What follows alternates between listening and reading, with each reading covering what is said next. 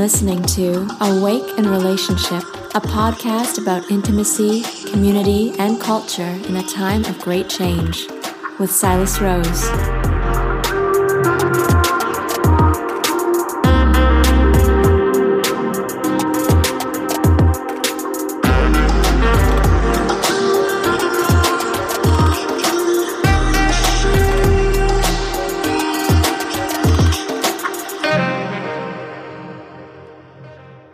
Hello and welcome, my name is Silas Rose. You are tuned into Awake in Relationship. So this is somewhat of a new segment for me, which I'm calling On Air.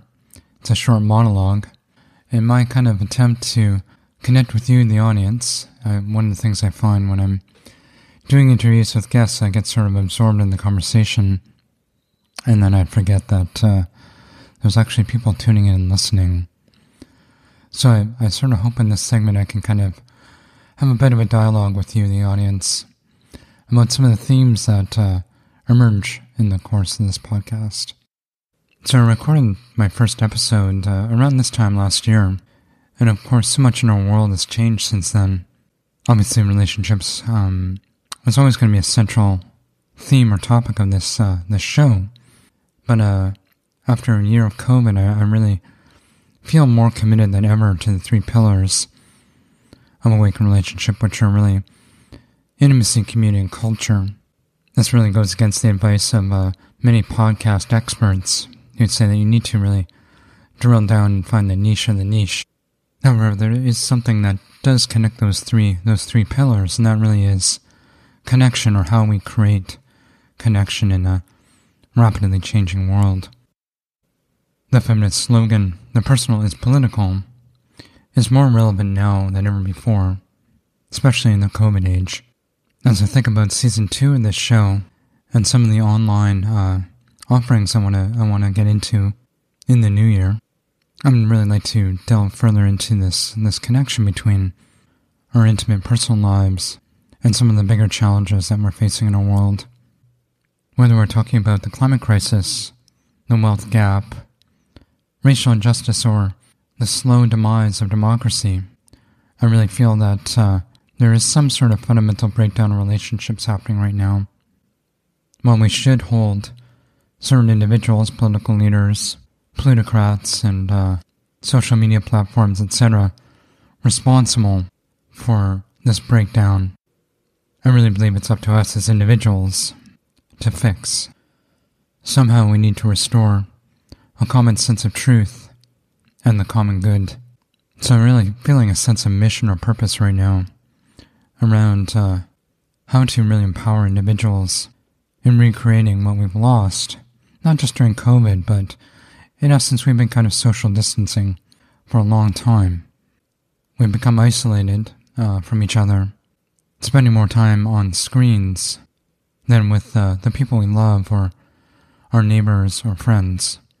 So I really fear that COVID has habituated us towards doubling down on that pattern, where more of our interactions with the world is done through a screen or a computer, a device. And I feel like I really want to push back on that. Presumably at some point this year we'll have some lifting with the restrictions that we've been under. And we will really need to kind of rebuild not just our economy, but the social fabric. I think that's really a boots-on-the-ground approach, and I'm not sure that can be done through a screen. I'm actually super excited about the possibilities that might arise in the post-COVID era. I envision a possible renaissance on many levels, but especially in terms of how we connect. And I hope this show will be a part of that. There are so many new modalities coming online, and so many new ways of being in a relationship and a community, of bridging the divide. And I'm very hopeful that there is a path forward for humanity in this time, even though the news may say something different. One thing is for certain, that returning to normal is not an option, that now is the time for a big change. I hope you'll join me in season 2, and as always, I really appreciate any feedback or ideas for future episodes. You can send me a message through the contact page on my website, awakeinrelationship.com. And while you're there, you can sign up for a new free e-course I just created called connecting during COVID, 3 practices to fill your love bucket in a global pandemic. So thanks again, dear listener, for tuning in.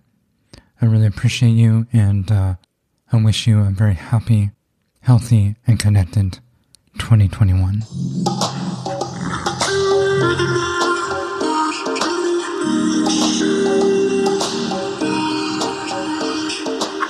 Thanks for tuning in to this episode of Awake in Relationship.